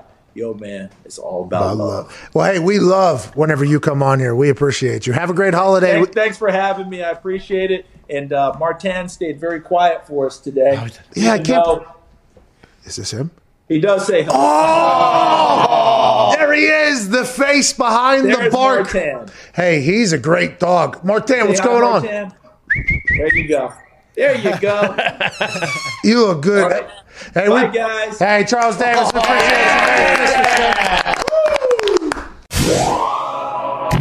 So, sorry to interrupt. I want to let you know that the curators at Bespoke Post have done it again this winter with an all-new lineup of essential Box of Awesome collections for guys. Guaranteed to upgrade your life. Whether it's showcase pieces to level up your indoor hosting skills or cozy threads for those blustery days, Bespoke Post only sends guys the best stuff every month. No matter what you're into, Box of Awesome has you covered. From style and grooming goods to barware, cooking tools, and outdoor gear, Box of Awesome has collections for every part of your lifetime. Yeah, I need to upgrade my my life in a couple of those sections you just mentioned, so that's perfect. Yeah, and even if you didn't even know you need to upgrade your life in those sections until I just said that, it's no big deal because now is the time to get started. Take the quiz at boxofawesome.com. Your answers will help them pick the right Box of Awesome for you. They release new boxes every month across a ton of different categories. It's free to sign up and you can skip a month or cancel anytime. Each box costs only $45 but has over $70 worth of gear inside. Quick math, Ty, $25 worth of savings already? That's unbelievable. And wait, there's more. Get 20% off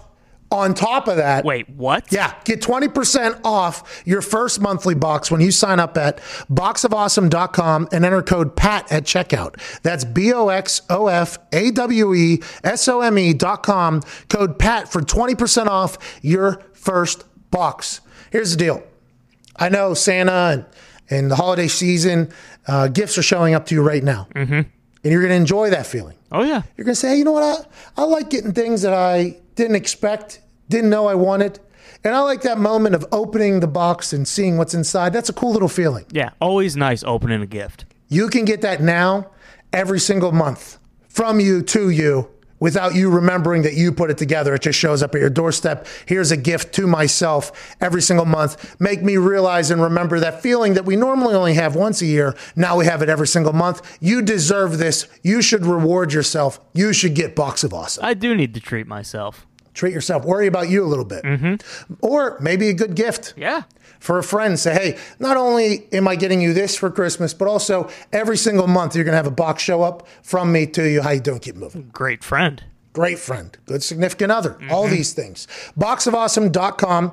Code PAT at checkout. BOXOFAWESOME.com. Enter code PAT at checkout. Back to the show. Joining us right now is a man from New England.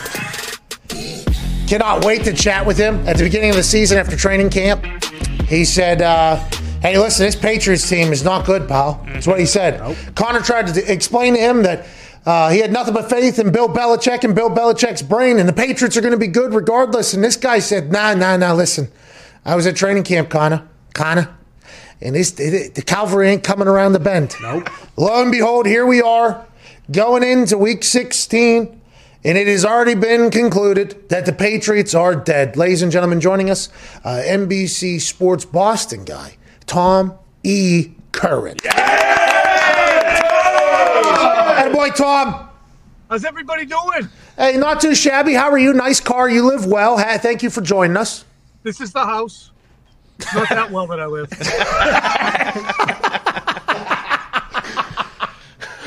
If you're living in your car because the Patriots have been kicked out of the playoffs already, I respect and appreciate you living and dying with the team. Tom, you knew it basically very early after watching training camp. You said, hey, the roster's just not good. The roster's just not good. You said, in this year, there were some moments of greatness. There was a little bit of hope, but ultimately they're out. What do you think happens from this point forward for the Patriots, Tom? What's interesting is, pardon me, we had a situation yesterday on one of our shows where our producer said, so why do you think the Patriots are out of the playoffs? And I said, what are we talking about? I mean, think about this. Tom Brady's in Tampa Bay. He's thrown 32 touchdowns and 11 picks. They didn't sniff the playoffs until he showed up, and they're in. Last year when he was here, he threw 24 touchdowns and 8 picks, and I think he threw for 4,000 yards. The team went 12-4. He leaves. They go to the playoffs. In his stead, the Patriots have thrown for 2,500 yards. Cam has 5 touchdowns and 10 picks. The position has 8 touchdowns and 14 picks. So what's the problem? Tom Brady's gone. So, henceforth and hitherto, they better figure out that position. And Bill is very reluctant, it seems, to go to Jarrett Stidham. And he's got to give up the Cam Newton ghost at some point. Okay, so let's talk about that, because Stidham was the guy going into the season, and no matter how bad Cam did, there was no Cam. Thanks for asking that question. It's a really good question. Cam's your quarterback, is what he said. Why was that? Because how much he liked Cam, how much he appreciated Cam, or do you think it's because Stidham potentially stinks? Pat, it's both. It's all of the above, and I think that there's a smidgen of, you guys wouldn't have been covering 20 Super Bowls. And 6 Super Bowls and 9 conference championships, and you wouldn't have your little shows and be on the Pat McAfee show if it wasn't for me. So don't come around with your questions about when I'm going to replace him. So there is a portion of Stidham. Remember that game in 2014 when the Patriots were getting their asses kicked by Kansas City, and then Garoppolo came in and finished it out pretty well. Yeah. Stidham has not had that moment where it makes the Patriots say, okay, this is something. Even when we were getting blown out, he came in and showed us something. So that reluctance, plus the fact that they don't really blame it all on Cam because they understand the limitations, have led Belichick to be very loyal to him. They don't want to have Stidham go in there and throw 5 picks and have the game over like that.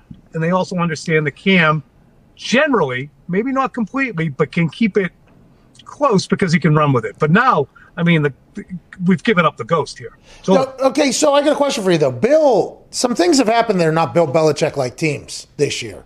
Okay, we go back. The Hoyer sack before half, no timeouts, in field goal position. That ends. That's not good. That doesn't happen. Too many men on the field this past week in the first half, coming out of a timeout.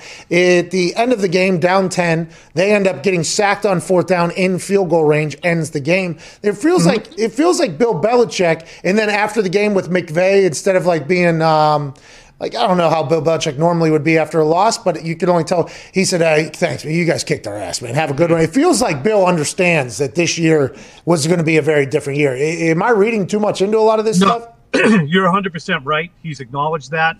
He has stated, look, we went, I think that he used the word, we sold out. Yeah. We sold out the past few years. And, I think Brady would look around and say, did he just say what I think he said? Because I clearly remember handing off to Cordero Patterson during some games when he had to play running back. And I also remember throwing to Chris Hogan and Philip Dorsett, and Josh Gordon was here until he wasn't because he did what Josh Gordon usually does.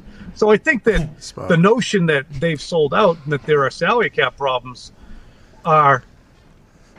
it's a little bit of camouflage, a little bit of a smokescreen. Brady gave them a break for, almost 2 full decades on the salary. So to complain salary cap and kind of point at Tom and say, we got to clean up after him salary cap wise.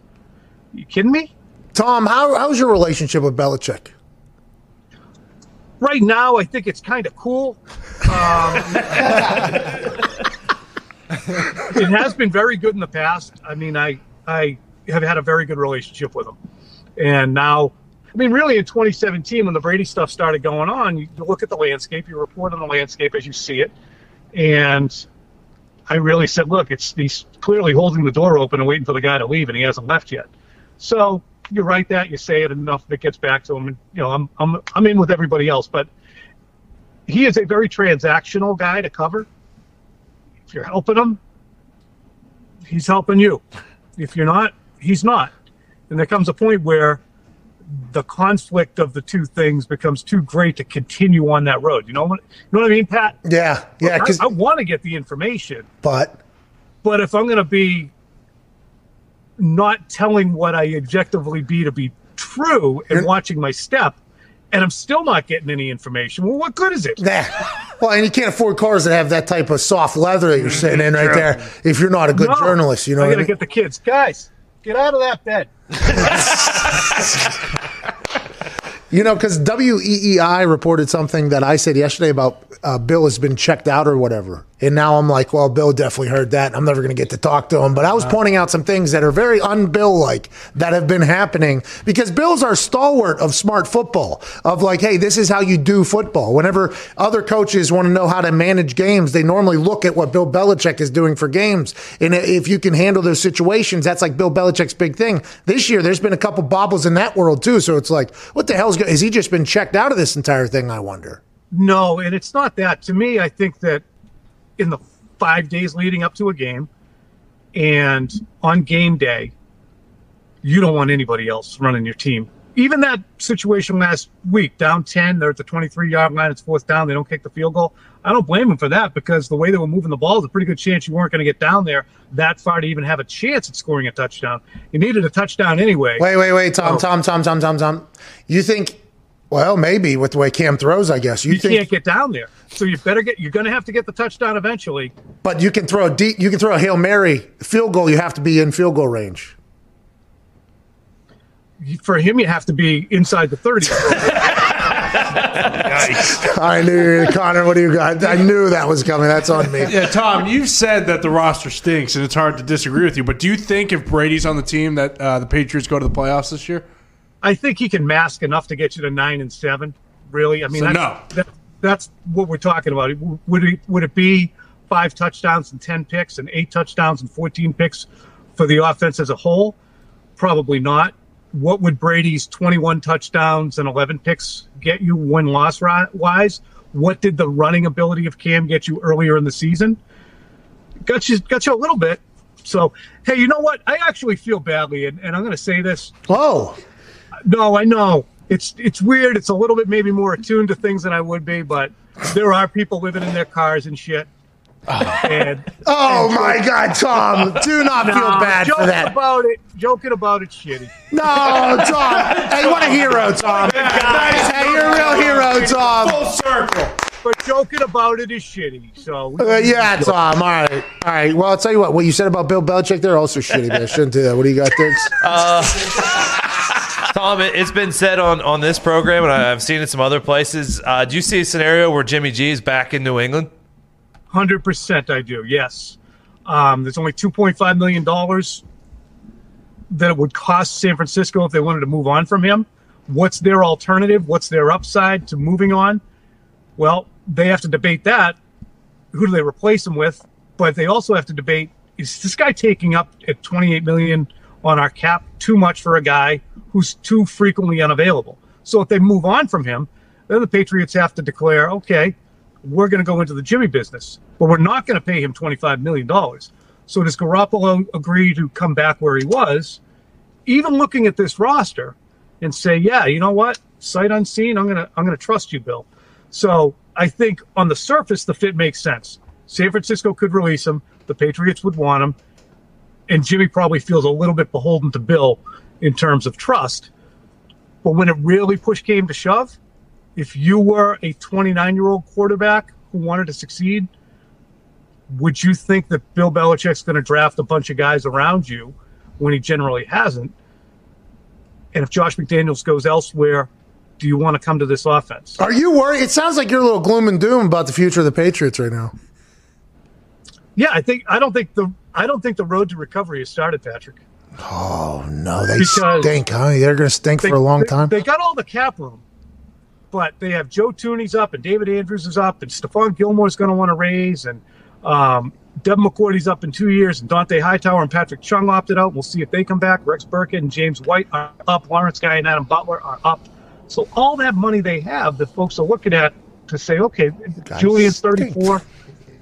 Who's your next core? Who's your next quarterback? Does McDaniels stay? They got, as Bill said this week, in sidestepping the Cam question, we have a lot of questions to answer. Well, thank you for coming on here and answering all of our questions. Now go park your car at a yard so you can go ahead and live there. You know what I mean? Happy holidays. Merry Christmas. I really appreciate you guys letting me be a part of this year. It's been fun every time. No, we appreciate you for being a part of this thing this year. We appreciate you, Tommy Curran. Merry Christmas to you too, Tom. You guys. How about Tom have a little change of heart about joking around about living in his car? That's real nice. Wheels were turning. Oh, yeah, guys. Somebody's probably telling me that I'm a bad guy for doing that. It's a joke. These are jokes. Might have got a text. I wonder if you saw something pop His up wife. on his phone. Yeah, That was really shitty.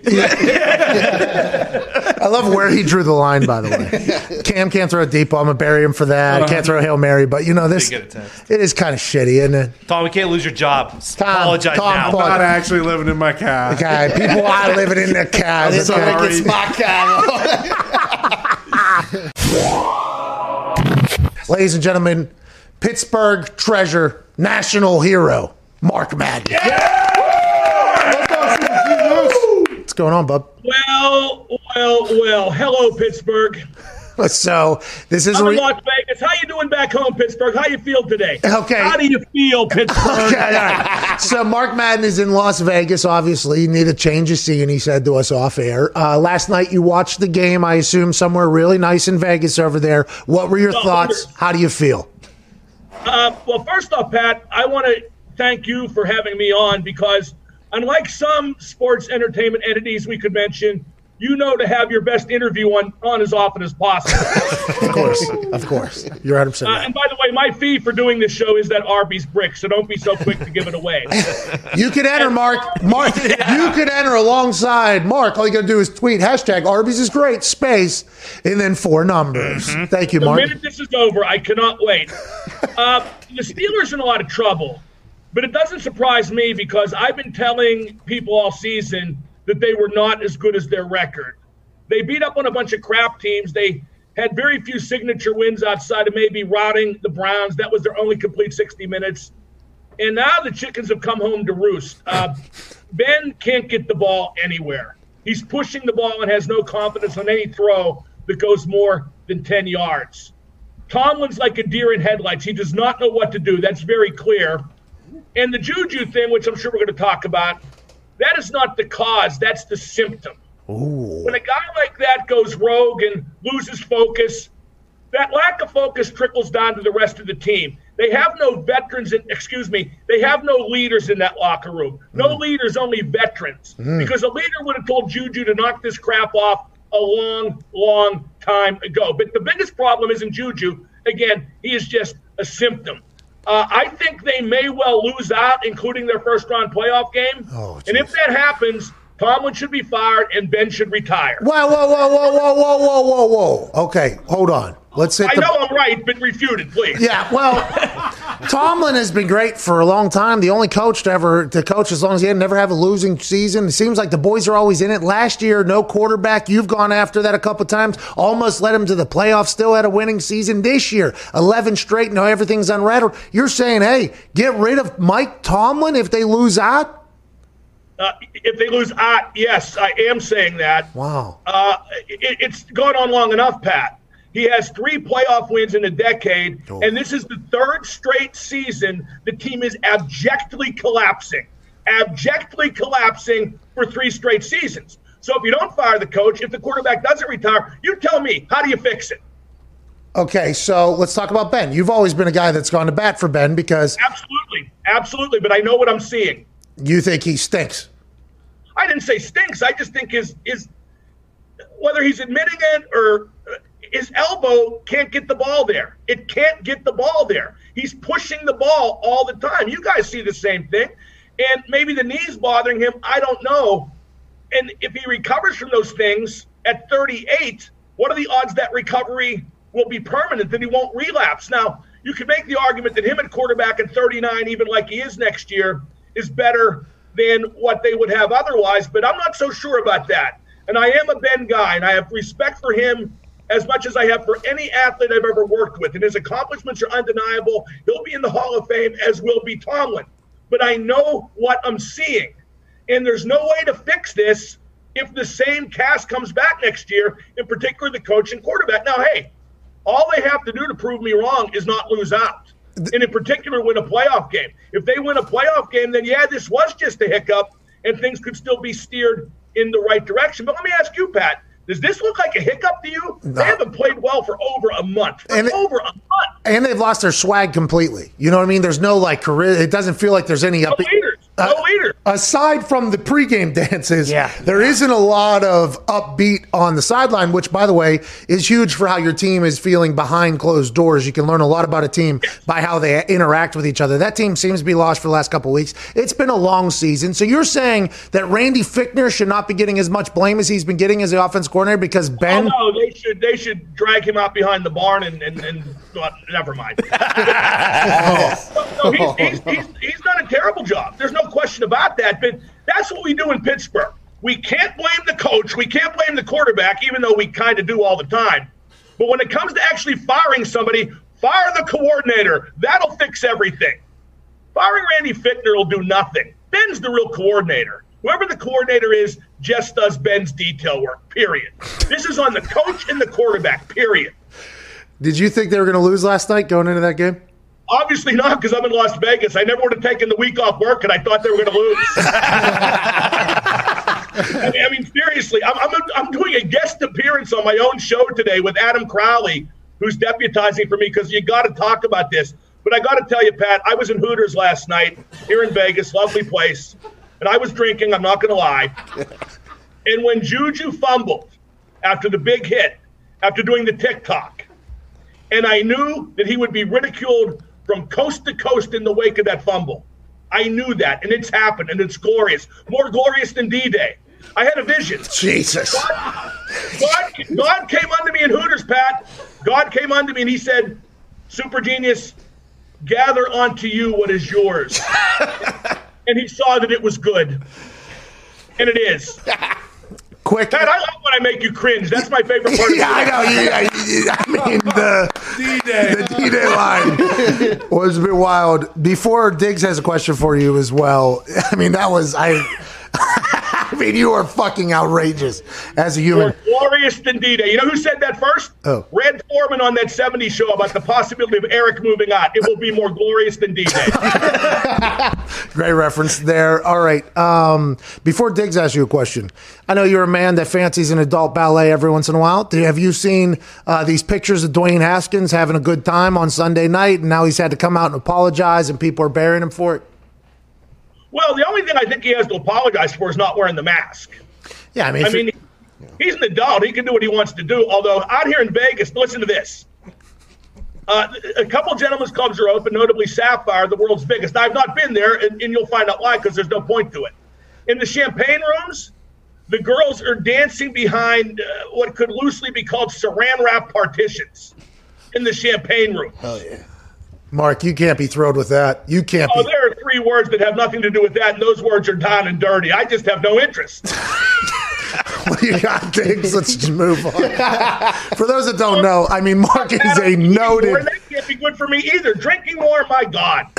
Noted adult ballet fan. Mark Madden, what do you got, Diggs? Hey, Super Genius, Mr. 166. First off, I bow down to you. You are the king of the mutes, and you were first on the Juju anti-TikTok, anti-Juju.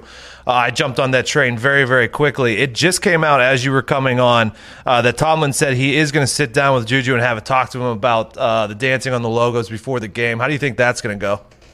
Pat, we're allowed to swear on the show, right? Yeah, let it eat, pal. Okay, you don't sit down with Juju and talk this out. You say, don't fucking do it again. Okay, you don't leave a choice. And that should have been done a long time ago by Tomlin or by Cam Hayward or by Ben or by somebody. Juju is AB light. Okay, he's not as annoying, but he's not as good either. And he's so annoying that you say, boy, he should be better than this if he's this annoying. He's just a child. He's an absolute child, and let me tell you something. And dozens and dozens. You guys missed your cue. Well, your inflection wasn't great. Let me try it again. Yeah. There are dozens and dozens. That's more like it. Of people in Pittsburgh who have encountered Juju when he's not doing a video that'll tell you the kind of person he really is. Okay. All right. He's just the guy who lives for the camera. Without it, he's a schmuck. And he's not a bad player, but he's not doing much this year. Pat, what are his stats this year? They're bad. He's like 49th in. Okay, can we go back to the Tomlin talking to him thing? Because you're mad that he came out and said he's going to talk to him. Like, Tomlin, what do you think? I'm not mad. Well, put it this way. if I knew the talk was going to be akin to what I've suggested, I'd be okay with it. In fact, I'd be overjoyed with it. Well, I assume it would be akin to what you said there, but I think also Tomlin was probably hoping that he didn't have to have this conversation, right? This feels like a locker room conversation that should be happening. I feel like Tomlin's probably at the point where he's like, all right, I guess I'm going to have to do this because nobody else will, which goes back to your problem. They have veterans. They don't have leaders. Will they be able to turn this thing around? I have no idea. Mark, can't thank you enough for your time. Enjoy Vegas, pal. It's not as open as I'd like, hence the saran wrap. Hey, bust down those saran wrap walls over there, Mark. Well, my final word is that could help in cleanup. Oh, Jesus. Mark Madden. Clean up. He's a maniac. He's an absolute maniac. Nuke. He is. He just came in and just more glorious than D-Day whenever Juju got hit by Vaughn. I mean, that is what you're doing, though, if you're Juju. And I've been saying that for like a year now at this point, maybe 2 years. Like, hey, Juju, when you're doing all that stuff, you just – and I assume he expects it, by the way. Like, he knows it's going to come on the other side, and he's just doing it. And the thought of him saying, I'm going to continue to dance on the field and everything like that, you know, if they win – everybody's talking about how Juju's a savage. You know what I mean? Like, what a sav. He didn't change anything. He does.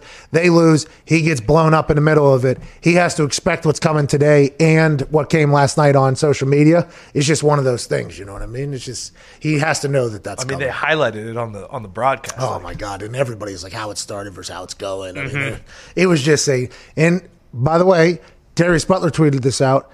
The highest jersey sales by somebody other than a quarterback in the NFL, Juju Smith-Schuster. Whoa. Hey, so that business is booming over there. It doesn't matter how many times he gets blown up in the middle of it. And that's probably a problem, by the way. That is probably a problem. He does not care. I have no problem with him dancing. Just, I mean, do it somewhere where they don't care about winning. Like, and they just care about having fun. But the bulletin board material is not real, okay? Everybody wants to play. Everybody wants to do that. But I assume it's much sweeter whenever you potentially blow up somebody that, you know, is a disrespectful person in your eyes to your team. Like, I don't think Vaughn made that play because Juju was dancing on the logo. But I do believe Vaughn enjoyed it a lot more because it was Juju who danced on the logo. You know, it's just a very interesting series because these are all adults, allegedly, some of them. What's going on? Right, because, like, I mean, those guys are always trying to smack someone big time, but do you think, like, when Juju's lined up, they're like, okay, there he is. Like, they're just, like, guys are just licking their chops to fucking smack him in the mouth every time he lines up, it seems like. And by the way, it's not just Juju that people are trying to smack in the mouth. You know what I mean? In the city of Pittsburgh, there is a new face of people that are trying to smack in the mouth, and that'd be Evan Fox. Joining us now, SmackDown commentator, noted Pittsburgh Steelers fan, Corey Graves. Wow, you look so cool right now. I have never seen somebody look as cool as he looks. He has a leather jacket with a Steve Jobs black turtleneck on. I've never seen a cooler looking human in my life. Big Steelers fan, how do you feel about the world right now? Well, I wanted to call my favorite broadcast program, the Pat McAfee Show, and wish you all a very Merry Christmas. Have a good Muppet Christmas. Yes, with a noted exception of one Evan Fox. Whoa! Because I just listened to the Super Genius, and big shoes to follow. It's tough to follow Madden doing anything. He speaks the truth. He knows the facts. But I think we're being lost in the fact that everybody's mad at Juju Smith-Schuster when this is ultimately Evan Fox's fault. Do you buy into that? Do you buy into the Fox curse at this point? Absolutely, I do. Absolutely. I mean, as a born and raised Pittsburgher, we got to blame something that isn't the team. Bingo. So the one variable this year was once upon a time Detroit Lions fan jumps on our bandwagon and just runs it off the tracks.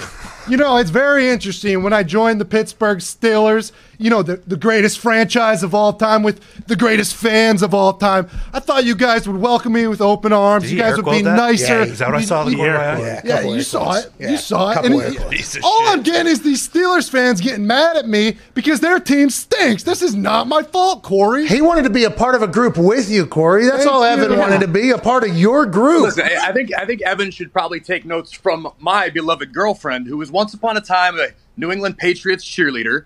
And upon moving to the city of Pittsburgh, I said, baby, please become a Steelers fan. It's the only way to go. And she just refused. She said, no, her team's out of the playoffs. She doesn't care. She just gave up. She's a true fan. But Corey, I've had 26 years of life, and I've never seen one single playoff win. I just want a little bit of football happiness in my life, and it's literally never happened. And I thought with the Steelers, this was going to be the year it happened. And what Foxy's saying to your wife or your girlfriend is, hey, good for you. You had 20 years of success. Bingo. Foxy's like, I didn't have that. I had 26 years of failure. I would have been a little bit more loyal if his team didn't suck so bad. I'm gonna blow up that entire argument with the fact that I'm still a Pittsburgh Pirates fan. Yeah, but that's stupid. You should not be. Foolish. He's got nothing to say. Well, no, I thought I was going to ask what year he was born. Fox, what year were you I was born? born in 84.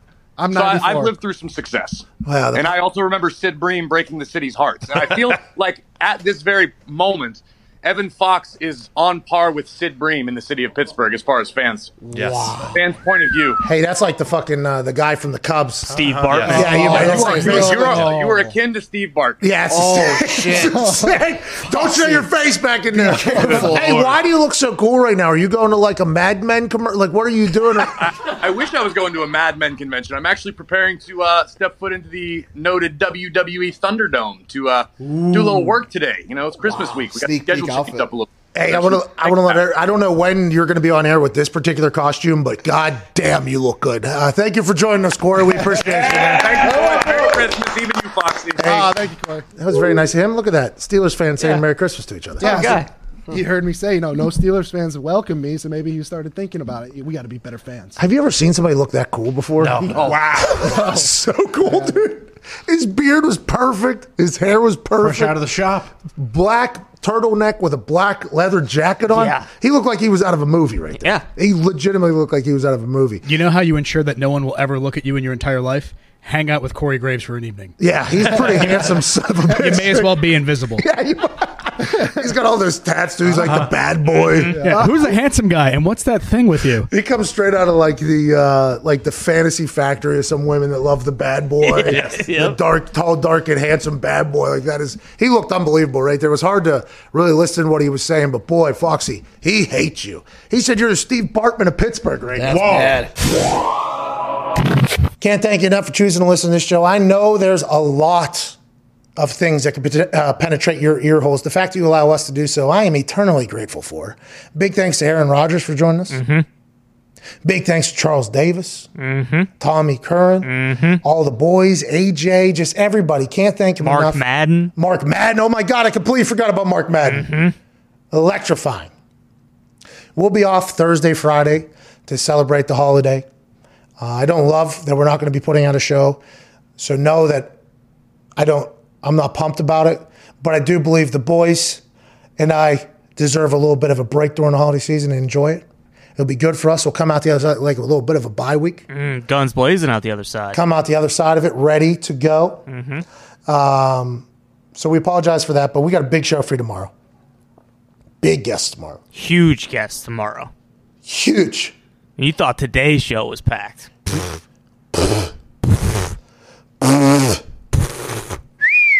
Wait till you see tomorrow.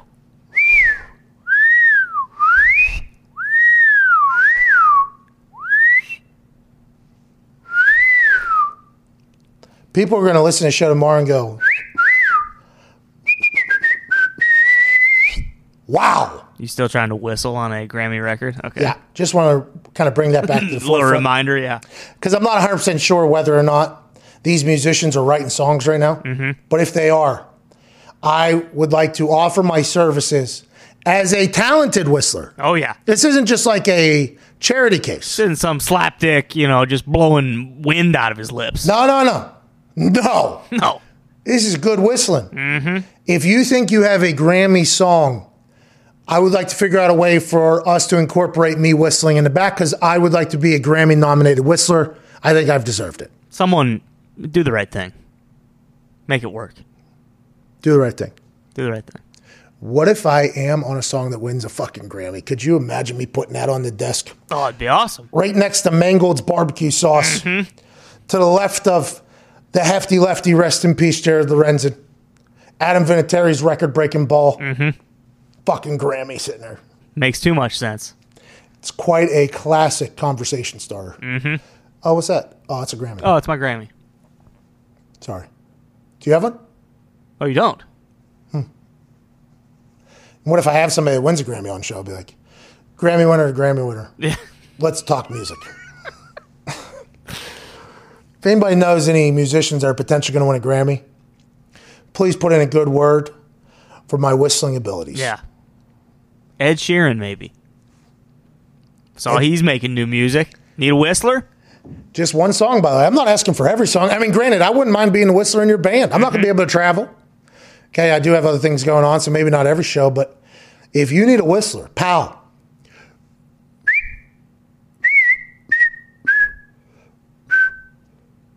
I'm your guy. Yeah. I'm ready to whistle, dude. Let's get it done. Maybe not this year, though. Maybe it's years in advance. Maybe 21. What's the average age of winning a Grammy? Oh, couldn't tell you. Yeah. Maybe I do that in my 40s. There we go. Maybe I tighten up my whistling abilities for the next 7 years and really make a run at this thing. Mm-hmm. Show's over. We'll be back tomorrow. Show's been over. Ty, please play some independent music and propel these people into a beautiful Tuesday. We'll be back tomorrow with a packed show. We'll see you then. Thank you. Hashtag end of pod squad. Hashtag Arby's is great. Space 4 numbers. You could potentially win an Arby's brick $500 gift card. Do that on Twitter. That's the show.